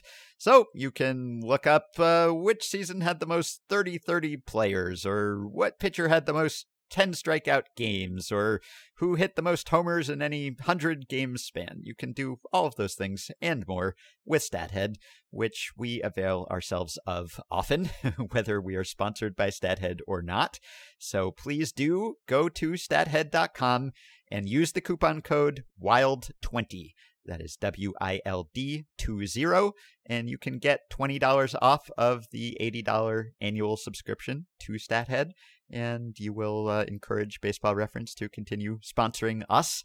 It is obviously up the alley of our listeners, and us, for that matter. We use it all the time, and recommend that you do as well. So stathead.com, code WILD20. In fact, it's so second nature for me to use StatHead that I forgot that I already used it once today, because we got an email from a listener, Eli, who wanted to know whether Dante Bichette, who has 5.7 career Baseball Reference WAR, has the lowest WAR total for someone with that many All-Star Game appearances, or with multiple appearances at least. I looked that up in a second on StatHead, and the answer is no. Actually, there are 4 players who have made 4 or more All-Star appearances who had lower career WARs than Dante Bichette, although they were all catchers, in fairness, so maybe they had some extra framing value that's not accounted for. Raleigh Hemsley was a 5-time All-Star with 3.8 career WAR, so he's the record holder there. Or among players who made multiple All-Star games, in his case 3, he made 2 in 1 year when they used to have 2 All-Star games in a single season. Hal Smith, another catcher, he had 1.9 WAR. But Bichette, certainly unusual among non-catchers in recent years. Defensive stats and ballpark adjustments are not kind to him, but there you go. A little bonus stat blast from StatHead before the actual stat blast, which starts now. So this Ohtani outing, coupled with a few pieces that have been published this week, have driven me to a conclusion, an epiphany about baseball. I now know how to fix it. I know how to fix all that ails the sport in one fell swoop. So here's what I'm going to say. One thing that Ohtani has done this season is throw harder, which Ben noted in his piece. He didn't go into how or why he's thrown harder. What's happened is it's not that he has upped his max velo, it's that he's upped his average velo. So this season, his hardest pitch has been 100.3. Last season, his hardest was 101.0. So it's not that he has found deeper reserves of velocity. It's just that his average velo, which is up more than 2 miles per hour from 95.7 to 97.8, that is because he has not taken anything off. And last year, he did that regularly, actually more than anyone, maybe anyone other than Carlos Rodon. I wrote about that in an end-of-season piece about Ohtani. He had sort of a Verlander-esque pattern of taking something off, or if you want to put it this way, adding something on in tight spots, in high-leverage moments, with runners on base, etc. He would throw harder. He would reserve his best stuff for then. Now, it seems like he's just kind of going all out, and that could be a result of the fact that, well, he feels stronger and healthier now. It could also, I think, be a result of the Ohtani rule, because he no longer has to worry about the Angels being shorthanded in the lineup now when he gets pulled from the game, because he gets to stay in as DH. So before, he had even more incentive to try to lengthen those outings. Now, he can just kind of go all out, and he is. And so that might be another reason why he could be more effective on an inning-per-inning basis this season. And so this start that he had was kind of emblematic of a start in 2022, right? Because he was nasty, but he only went 6, and he was pulled after 81 pitches. And, you know, you talk about Roki Sasaki being pulled from his perfect game attempt after completing his first perfect game, and then Clayton Kershaw, of course, and just generally looking around the league, you have all sorts of pitchers who are being pulled at points of dominant outings where in the past they might have been allowed to go longer. And so I was thinking about this week because Russell Carlton, friend of the show, frequent former guest, he published a piece at Baseball Prospectus, which was great. I think it sort of summed up something that we're all aware of, but maybe haven't put into words. And he wrote that basically, like, all pitching is relieving now. Even starting pitching is relieving to a greater extent than it has been. And just quoting for him here, there's been for a while an unspoken shift in pitching usage that we need to talk about. Everyone knows that the average start now lasts just a bit more than 5 innings. And even if you control for the opener effect and look for the pitcher who recorded the most number of outs for each team, that doesn't move the needle much either. It's a reliever's league. But I don't think that fully captures what's going on here. I think that this normally gets labeled as pitchers aren't as able to sustain as they used to be, when that's not the case. If you want to understand modern pitching usage, you need to remember 7 words. Everyone is a reliever, even the starters. And he goes on to say, I'd argue that the idea of a predetermined endpoint to an outing is what really launched the reliever evolution. You know, as he's written before, we now have this invasive species, not feral cats, but 1-inning relievers who've kind of become the dominant mode of relief pitching. And Russell writes, there were pitchers who didn't start, but they were failed starters, and they pitched like starters. The modern reliever is a new species of baseball player. We're now seeing those predetermined endpoints moving into the starting rotation. It might be 6 innings or 18 batters or 100 pitches, but the effects are going to be similar. With an end in sight, a starter can ration the energy meter to fit the job. It's a much larger job in terms of innings covered, but there's an endpoint. If endpoints were what made pitchers into relievers, then just about everyone is a reliever now. And so, speaking of the Clayton Kershaw outing, he says we're going to have another one of these at some point. A pitcher being pulled after 5 or 6 no-hit or perhaps even perfect innings. I mean, we did have that with Yu Darvish, right? Or so that's happened. And then it happened with Manaea, right after that. So this happens. And while it will be a rarity, he says, there will be the more common days when a starter is shown to the shower after 5 or 6 innings of 1-run ball. The fans will wonder why. The answer is that if you have an endpoint, you have to stick to it. And what they'll probably miss is that the endpoint might just have been the reason for the good outing. In the 3rd inning, maybe the pitcher reached back for a little extra to get that key strikeout in a situation that might have spiraled into a 3-run inning. But knowing that it was going to be a 5-and-dive anyway, the pitcher might have said, well, why not here?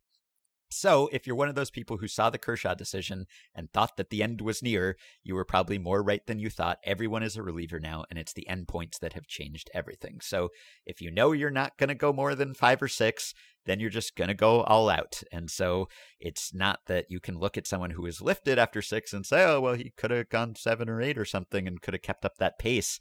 The reason why he was so dominant for those 5 or 6 innings might be that he knew that was all he needed. And so he used up everything in the tank, right?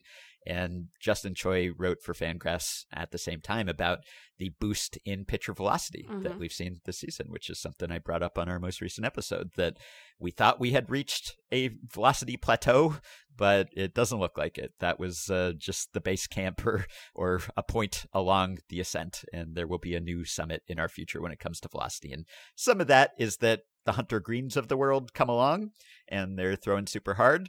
Some of that, though, is that established pitchers are able to gain velocity, whether it's through some sort of velocity development program, or whether it's that they are not pacing themselves anymore. They are just going all out now. And so I wanted to try to quantify that. And with some help from Lucas Apostolaris of Baseball Prospectus, I did. So with Ohtani, last year, it was really notable that the difference between his 95th percentile velocity and his average velocity was 3.3 miles per hour. And that is a very large gap. So, his average fastball was more than 3 ticks slower than when he would really reach back and dial it up for some of his fastest fastballs. This year so far, it's under 2. It's 1.95. So he has really changed his pitching pattern. And that is emblematic of the league as a whole. And if you look at the trend over time, and we have this data going back to 2008, and I will post the data and the graphs and the spreadsheets online and link on the show page. Hard to describe a graph on a podcast. Well, there's one line that is going down at roughly this angle, and then there's another line in a different color that is going down slightly more steeply. Yeah, but basically there has been a decline almost every season of the pitch tracking data era between the average pitcher's 95th percentile four-seamer and his average four-seamer. And the same pattern shows up if you look at the gap between the 95th percentile four-seamer and the 5th percentile, so the fastest and slowest, like the full range between max and min. And we're using percentiles here, not like the literally fastest and slowest pitch, because sometimes there are data errors, especially with some of those early years. And so we're looking at 95th percentile and 5th percentile instead. So, for instance, in 2008, let's say the first year that we have on record here, the league-wide average, and this is weighted by playing time, by the number of four-seamers thrown, but the average gap between the 95th percentile four-seamer and the average four-seamer for starting pitchers was 2.21. This season, so far, it's 1.61. And smallish sample, but it's been below 2 every year starting with 2019, and it was above 2 every year on record prior to that. So again, 2.21 to 1.61, which, might not sound huge, but on a percentage basis, that is a pretty big difference. Yeah. And it's gone down almost every single year. There was a little bit of a rebound last year, but prior to that, it's basically been, either steady or just creeping down year after year after year. And the same if we look at the full range, the max versus min, 2008 for starters, the average difference between 95th percentile four-seamer and 5th percentile was 4.7. This year so far, it's 3.3. Which is, a huge drop off, and a small sample, but it's been under 4 each of the past 4 seasons. And you could say the same about, the other metric that I just cited. It's just been consistently lower and lower. And the gap seems to be shrinking more, especially in recent years for starters than relievers. So this is true to some extent with relievers as well, where, in 2008, the gap was 1.87. This year, it's 1.45 so far. So again, it's lower, but it has decreased even more for starting pitchers because, relievers were already kind of one-inning arms for the most part in 2008, but we've seen a really drastic change in starting pitcher usage even just during this period of, 15 seasons or so. So this is intensifying, this is proceeding, and I think it is going to continue to. And I think that is dangerous. I think that is bad. And I think that something should be done to change this. And so let me quote from yet another piece that was published this week, which is Jason Starks, and he did his 10 numbers to know for this season. And a couple of those numbers were about pitcher usage and just, the shortness of spring training and the injury risks and the use of relievers. So, quoting from Jason here, we're coming off the most injury-riddled season in history, so no one should be shocked to learn that we're headed for one just like it after the second shortened camp in 3 years. According to Derek Rhodes, who monitors injuries for Baseball Prospectus, there were 159 non-COVID injured list placements in the first 12 days of this season, an average of more than 13 per day. That's nearly identical to last year. Shoulder and torso injuries are up, upper leg injuries are down, but the trend remains the same, and it's one every team fears. And the greatest fears are reserved for starting pitchers. So an anonymous AL executive said, "Our concern is starting pitchers. I don't think there's any doubt that would be the biggest concern of every team. With very few exceptions, we didn't have enough time to get their pitch counts up." Stark continues, "You know what almost everybody in baseball seems to agree on? There are too many freaking pitching changes. You know what everybody in front offices around baseball is willing to do about it? Pretty much nothing." Yeah. "Because it's so easy," said one exec, "to play plug and play and go get another arm." So what MLB is doing about it, Stark says, 2 new rules, both aimed at this bullpen epidemic, go into effect next month. Roster limits, no more than 13 active pitchers on a staff, which we've been waiting for a while, and a cap on how many times any player can be freely optioned to the minors in a given season 5. So, will the new rules work? Quote, "The 5-option limit will play some role," said one AL exec, "and the 13-pitcher limit may impact it a little, but to be honest, I don't think this will change the way teams put pitching staffs together. If the data tells these teams that a certain reliever in AAA matches up better with the next team on their schedule," Stark says, "than that last arm in the bullpen, guess who's coming up and guess who's going down." Quote, "As much as the commissioner's office may try to dissuade us from doing things," said the same exec, "there aren't enough guardrails in place. Even 5 options is still a lot. You can still move a guy up and down once a month, and that's what's going to happen. Most teams are building pitching staffs around relief pitching now, not starting pitching," said one exec. "I know the commissioner's office is trying to find ways to incentivize letting starting pitchers go 5, 6, 7 innings, because those great starting pitcher matchups are what fans want to see, but it's not working. I watched minor league games this spring where it seemed like every pitcher threw 70 to 80% breaking balls. If you do that, you're not throwing 6 or 7 innings, and that's where the game is heading in the age of TrackMan and Rapsodo. We mentioned that on our last episode, that this is the first season on record with more non-fastballs than fewer fastballs. Another executive in this article says every team wants starters who can go deep. There isn't a manager in baseball who doesn't want Max Scherzer. No manager is rushing to replace his best starter after 5 innings and put in his 5th best reliever, except for Dave Roberts, I guess. But that's just a fact. But there are only a certain number of guys who can actually do that, have great stuff that doesn't fade, are matchup proof, can give you both quality and bulk. The problem is that starting pitchers are having a harder time than ever staying healthy and carrying bulk, and I don't know what the answer is. We've tried just about everything. We haven't found anything concrete that we know is going to work. I am here to tell you what the answer is. And the answer is that we have to have even stricter limits and caps on the number of pitchers who can be on the roster at any one time. I think 13 is a start. I mean, it gets the idea out there. It sets some precedent, but I don't think that's going to do it. You're still going to be able to carry 5 starting pitchers and 8 relievers at any given time, and you can still shuffle some of those relievers, right? I think it needs to be stricter. I think it needs to be 12, 11, maybe 10 is too strict, but I think we need to get down to that point because in my mind, that would fix everything. Like this, more than any other single thing you could do, I really think that this would address a lot of potential problems. Like it would be something that provides solutions on a lot of fronts at the same time. So one is this idea of pitchers just not pacing themselves, which we've been talking about here. That's the subject of this stat blast. Pitchers are just going max effort. And as further evidence of that, beyond just the numbers that show that to be the case, let me play a quick clip from an interview with rookie and top prospect for the Mariners, Matt Brash. Who just did an interview with Rob Freeman, the pitching ninja. And here's about a 30-second clip of him. That's kind of when I got to the Mariners too. That's kind of what they're telling me.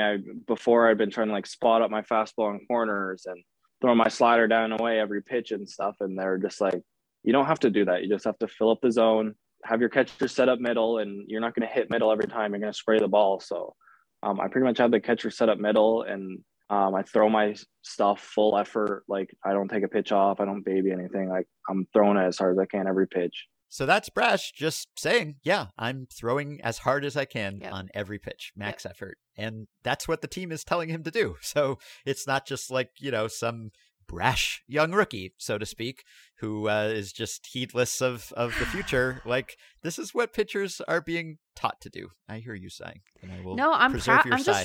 I'm just really proud of you. I just I'm I don't know picking if I've up been a some good of influence. Your habits. I don't know if Yeah. they're good or bad habits, but yeah. I'm proud of you. So this is what pitchers are being taught to do. You can't blame the pitchers for doing this because, for one thing, like, it works. It makes them more effective. Matt Brash, pretty nasty, and he throws hard. And also, it's on the teams who are telling the pitchers to do this. But this is a problem in a number of ways. It's a problem because pitchers are gassed earlier because they expect to be gassed and they're okay with being gassed, and their teams tell them to be gassed and empty out the tank. That's one thing. But also, I really think that is responsible for the increase in injury rate that we've seen here. I mean, yes, maybe it has to do with the compressed spring training and the pandemic shortened years and all of that, but it's not just that. I mean, we've seen injury rates rise even as teams have been more responsible when it comes to workloads and when it comes to innings limits, right? And yet guys are still blowing out their arms constantly. And I think it's because, if anything, like, if I had to choose between the old model of, maybe you throw 120 pitches, but not all of those pitches are max effort, versus you throw 90 pitches, but all of them are all out at all times, I think I might choose the former. I mean, yes, like, you could abuse pitchers, when they had no Yes. regard for pitch counts, obviously, like, especially for young pitchers, and there were many careers ended. But I think we've gone so far when it comes to like 100 pitches being a hard limit that we have kind of ignored the stress and the strain produced by these pitches disproportionately on a Yeah. per pitch basis. And there's an article at the Driveline Baseball research blog from a few years ago that goes through the research up to that point about velocity and injury risk. And generally, the thinking, at least at that time, was that yes, throwing harder tends to correlate with higher injury risk, like from pitcher to pitcher. I mean, if you just look at like average velocity versus, average days on the IL or whatever, some very blunt tool like that, you will find that on the whole, harder throwing pitchers tend to suffer more injuries or more arm injuries. But the effect is much more pronounced when you look at individual pitchers and when they throw toward the top of their own velocity range. That's where the real danger is. So, quoting from this piece, when you're watching a pitcher throw at the high end of his velocity spectrum, you can assume that he is experiencing higher levels of torque than usual. Velocity is a risk factor for injuries in professional pitchers because it is likely that the harder one pitcher throws, the more torque he experiences.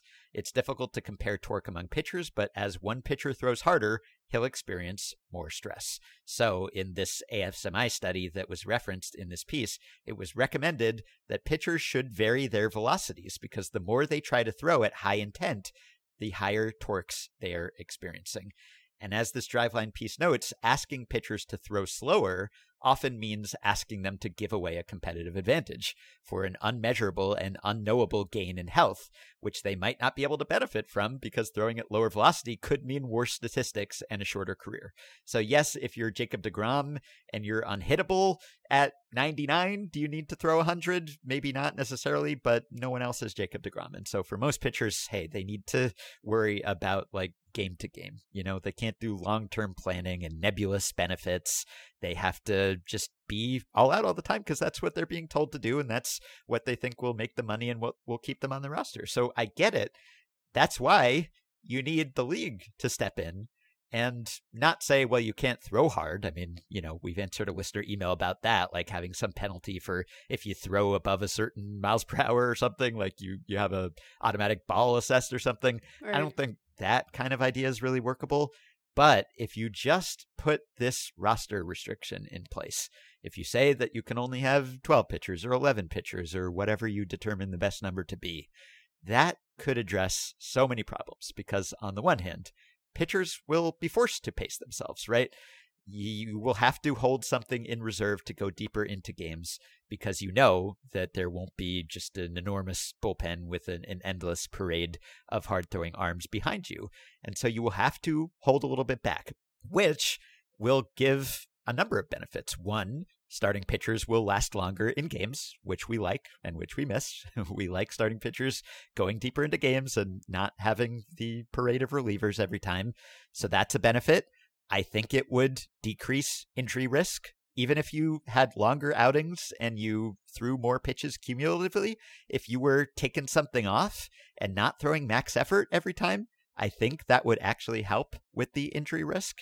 And, not having the break of pitchers hitting now, which I'm all in favor of universal DH, but you don't get to take that plate appearance off anymore, right? So you kind of have to be more max effort because of that too. But if you know that you have to pace yourself, then you will take a little off. And I think it might actually save your arm. And there might be other benefits too, right? Because if pitchers are not throwing as hard, well, maybe there's more contact, right? Maybe there are more hits, higher batting averages. So you might have positive effects when it comes to offense as well. You'd have fewer pitching changes. And so it helps you with time of game. I mean, just like every trend that we talk about as potentially off-putting and worrisome, I really think this just like cleanly and neatly and efficiently and with a minimum of heavy-handed intervention can actually help you. And it's something that I think you could sell more easily than, say, moving the mound back, which I've been an advocate of. And, I think the effects of that are a little less clear. And also there's just more resistance and, less recent precedent and all of that. I think this you could sell, like if they put the 13 pitcher limit in place, well, then it's just, okay, we're knocking that down a pitcher or two, right? I mean, you can do that. It's like with the 3 batter minimum or something. I mean, you always had some minimum where you had to face at least 1 batter. Well, now you have to face at least 3. Like it's workable. And I find that less distasteful than something like the shift, for instance, which is meddling with in-game strategy. Right. With this, and it's like, oh, you can't stand there. You have to stand here. With this, it's like you can only carry a certain number of this type of player. Now, what you do with those players, how you deploy them in games, that's up to you.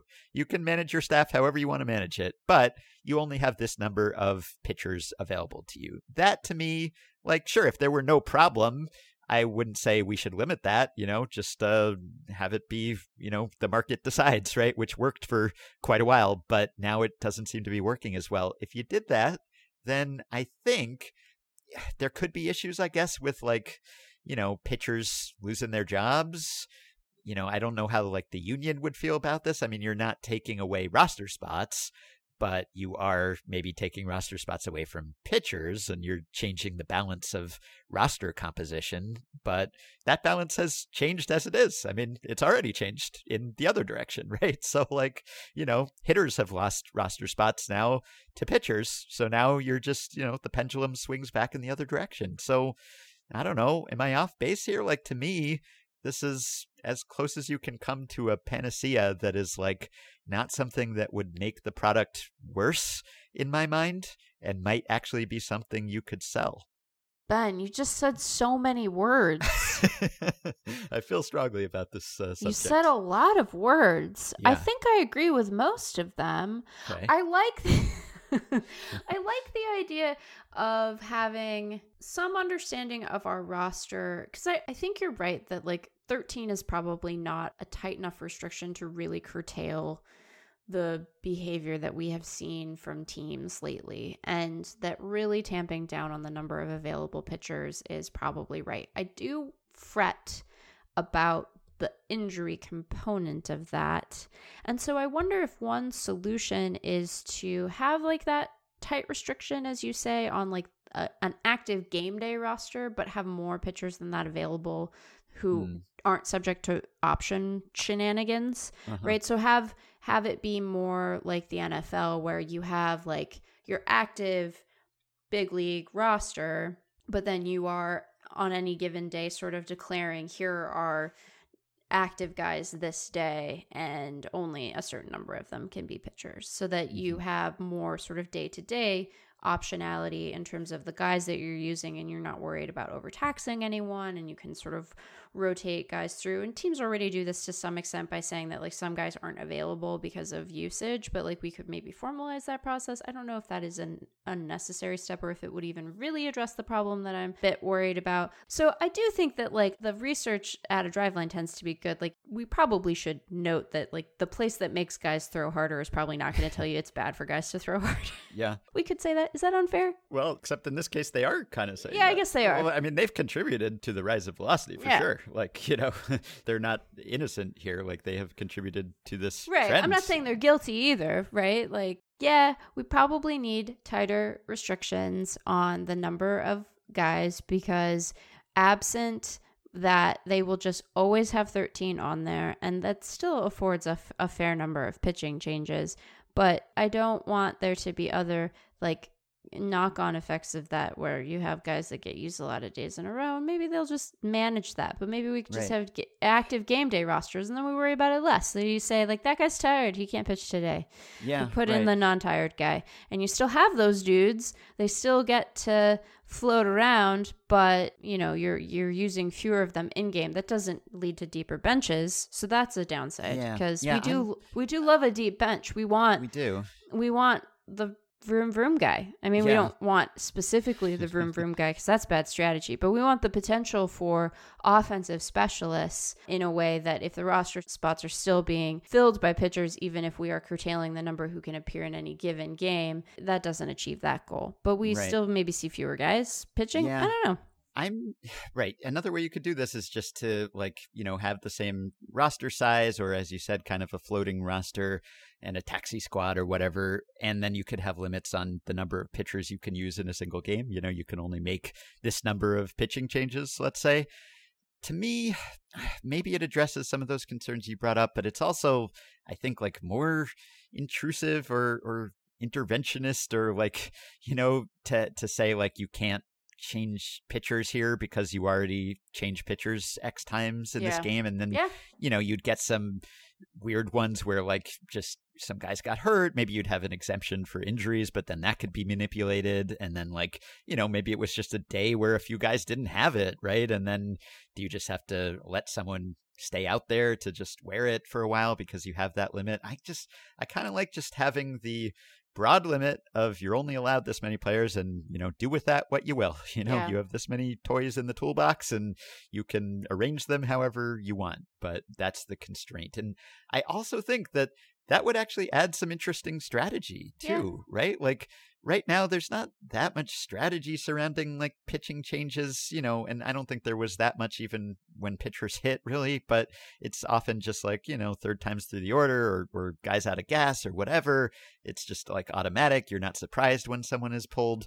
But if you had this situation, then every decision would not just be how it affects today's game, but how it affects tomorrow's and the day after and September, right? I mean, you'd have to weigh those workloads, and there'd be a lot of thought that goes into that, a lot of cost benefit analysis that we could kind of play armchair managers along with at home. So I think that is another perk of this. So I think there could be a risk in implementing this like overnight, you know, like mid-season. I mean, and 10 feels like a very small number. Oh yeah, I mean you'd want to go one at a time. I think 10's too few because you have to carry 5 starters.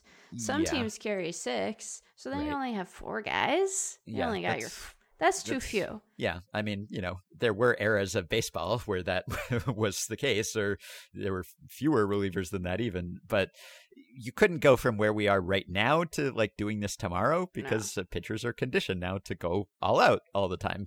So you would have to have some period of like easing them into this and being like, hey, throughout almost all of baseball history, there was the idea of, you know, the Christy Mathewson pitching in a pinch, right? You'd take a little off here and put a little more on there, and you would pace yourself.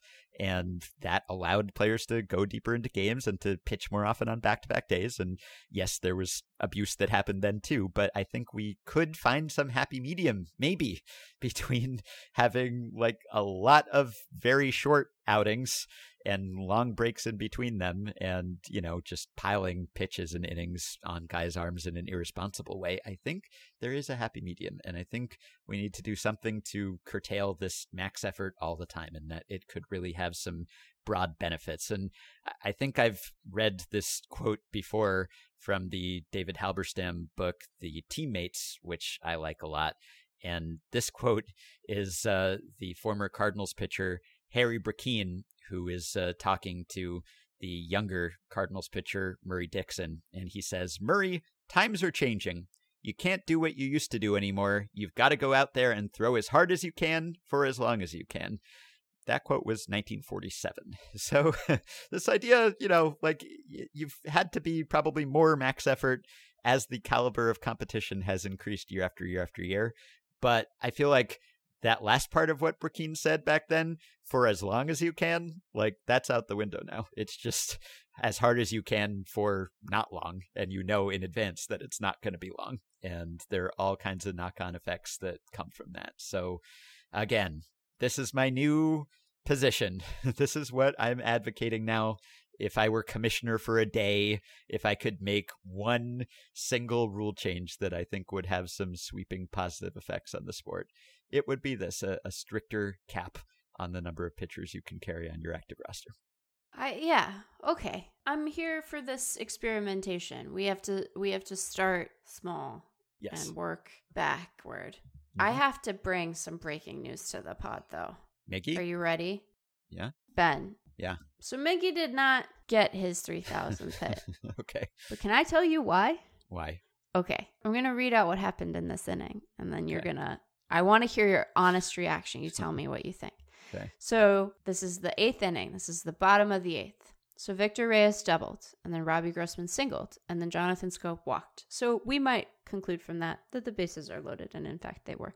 No outs, right? Okay. So then Heimer Candelario grounds into a double play. Victor Reyes was out at home.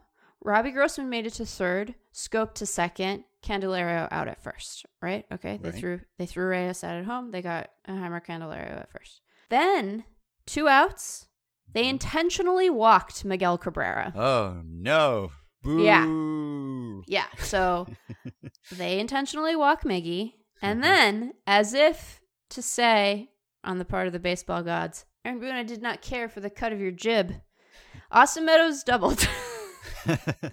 And Robbie Grossman scored, and Jonathan Schoop scored, and Miggy made it to third, and then Eric Haas grounded out, and that concluded the inning, and the Tigers would hold on to win 3-0. Mm-hmm. But first of all, I am not convinced that this was even sound strategy. But even if it were, look, we spent a good part of a podcast not long ago talking about how your role as a baseball player is to try to press your advantage. You are trying to win. You're trying to win. Mm-hmm. And you should try to win if you're blowing out the other team, and you should try if you are, on the wrong side of a no-hitter or a perfecto. We probably wouldn't have booed Nico Goodrum. He's just trying to get on base. That's his job as a baseball player. I hate this. It makes me feel very angry. I am surprised by the amount of anger that I feel. And so I'm sure we will noodle on that more, and I cannot wait. I have already bothered one Ben Clemens to write about this for Fangraphs.com. But it was a choice. It was like a very active choice, and I feel like the baseball gods have spoken about what they think about it. Yeah, and if this were 2006, Miggy could have reached out and gotten his 3,000th hit on the intentional ball, right? But it is no longer 2006, and he can't do that anymore, sadly. So he just had to walk to first. But yeah, that's deflating, I'm sure, for the fans in attendance. It's spoil sport, no fun. Although it is kind of nice, I guess, that Miggy can command that kind of respect at this stage of his career. Whether he should have is another conversation, but kind of nice that even now, as he is, in the latter stages, in the twilight here, they still didn't want to face him in that situation. I guess that's kind of cool. But yeah, okay. I don't know. I think it's terrible. I think it's a crime. I think that Aaron Boone should go to prison. He got booed in a profound way by the assembled Tigers fans. People were very angry about this choice, quite exercised. And so I can't believe it. David Lorla of Fangraphs.com tweeted that Miguel Cabrera hasn't been intentionally walked in his last 625 plate appearances. Wow. It's a lot of them. Anyway, I just felt like we had to bring some closure to this saga. I know that tomorrow they play the Rockies at home, but that is an evening game. So we are planning to record earlier than the evening tomorrow. So we will have to take up, hopefully, a celebration of Miggy's 3,000th hit next week. And the decision to intentionally walk him at the 2,999th will probably still be reverberating around baseball Twitter. Boo. Yeah. Okay. Well, thanks for your indulgence as I evangelized my new pet rule change. I will probably write about this at some point, but thanks for helping me workshop it in podcast form first. Meant to mention, by the way, a pretty good way to sum up Ohtani's singular dominance on Wednesday is maybe that he reached base in the first inning as many times as he allowed his opponents to reach base in 6 innings. It's not a bad little fun fact. In Ben Clemens' Ohtani blog, he says, "I'll make a ludicrous comparison here. Recent vintage Ohtani looks like a high-velocity version of peak Corey Kluber." So Corey Kluber, to refresh your memory, won multiple Cy Young Awards. Ohtani, like that, but throws harder. Not a bad comp, and that's just the pitching part. An update on attendance at the Oakland Coliseum, 4,429, not counting cats, paid to see the A's beat the Orioles on Thursday. I should also note we talked on our last episode about whether the Canadian vaccine mandate and the trips to Toronto would produce more vaccinated players. We talked about some of the players who did not get vaccinated when they made trips to Toronto, but it does appear that some, at least, have had this function as extra incentive to finally get the jab. So it would appear that the Yankees' last couple of holdouts have gotten vaccinated. And so Aaron Boone has said that all of the Yankees will be eligible to make their trip to Toronto in the first week of May. So that's nice. Nice to hear that that is working in at least some cases. The second episode of Better Call Saul that I recapped on the aforementioned podcast this week is called Carrot and Stick, and it's all about which one works better, punishing people for not doing something or incentivizing people for doing something. Better Call Saul seems to suggest that the punishment tends to work better, and I suppose that this tends to suggest that too. And lastly, we got a bunch of responses to our discussion of replay review signals, and I will read this one email here from listener West, who says, "Listening to your follow-up on the overhead headphones gesture being the current symbol for replay review and the mention that in NPB it's drawing a screen, a couple of other examples in sports that could be used. In soccer, the referee also draws a box in the air to indicate that they are going to use VAR, the video assistant referee. Managers can't challenge in soccer, but instead the referee who is off the field watching the game on TV monitors can buzz down to the referee on the field that they should look at something that was questionable. In the NFL, of course, you have throwing a red flag. In the NBA, the universal sign for when a referee will do a video replay review for a challenge or a close call is to twirl your index finger as you point up, I think signifying rewinding the tape for review. Wes says, I haven't watched enough NBA to know if coaches make the same motion when they are issuing a formal challenge. So thanks to everyone who wrote in about the way that that works in other sports. You can support Effectively Wild on Patreon by going to patreon.com/effectivelywild. The following 5 listeners have already signed up and pledged some monthly or yearly amount to help keep the podcast going, help us stay ad-free, and get themselves access to some perks. Tim Collingwood, Penelope Maddie, Oz Jensen, Devon Brannon, and David Harris. Thanks to all of you. Patreon perks include a couple of playoff live streams, access to the Patreon-exclusive Discord group, Discordantly Wild, and monthly bonus pods hosted by me and Meg. You can contact us via email at podcast@fangraphs.com or via the Patreon messaging system if you are a supporter.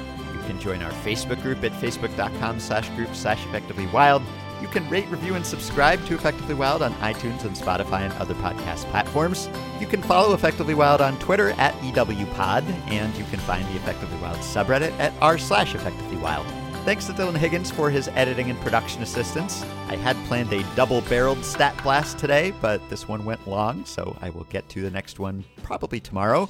And we met Gabriel Arias today, but he's too good for a major leaguer segment. He's too highly touted a prospect, so we will probably bring back that segment with some more obscure major leaguers next time, and we'll answer some emails too. So we'll be back with one more episode before the end of this week. Talk to you soon.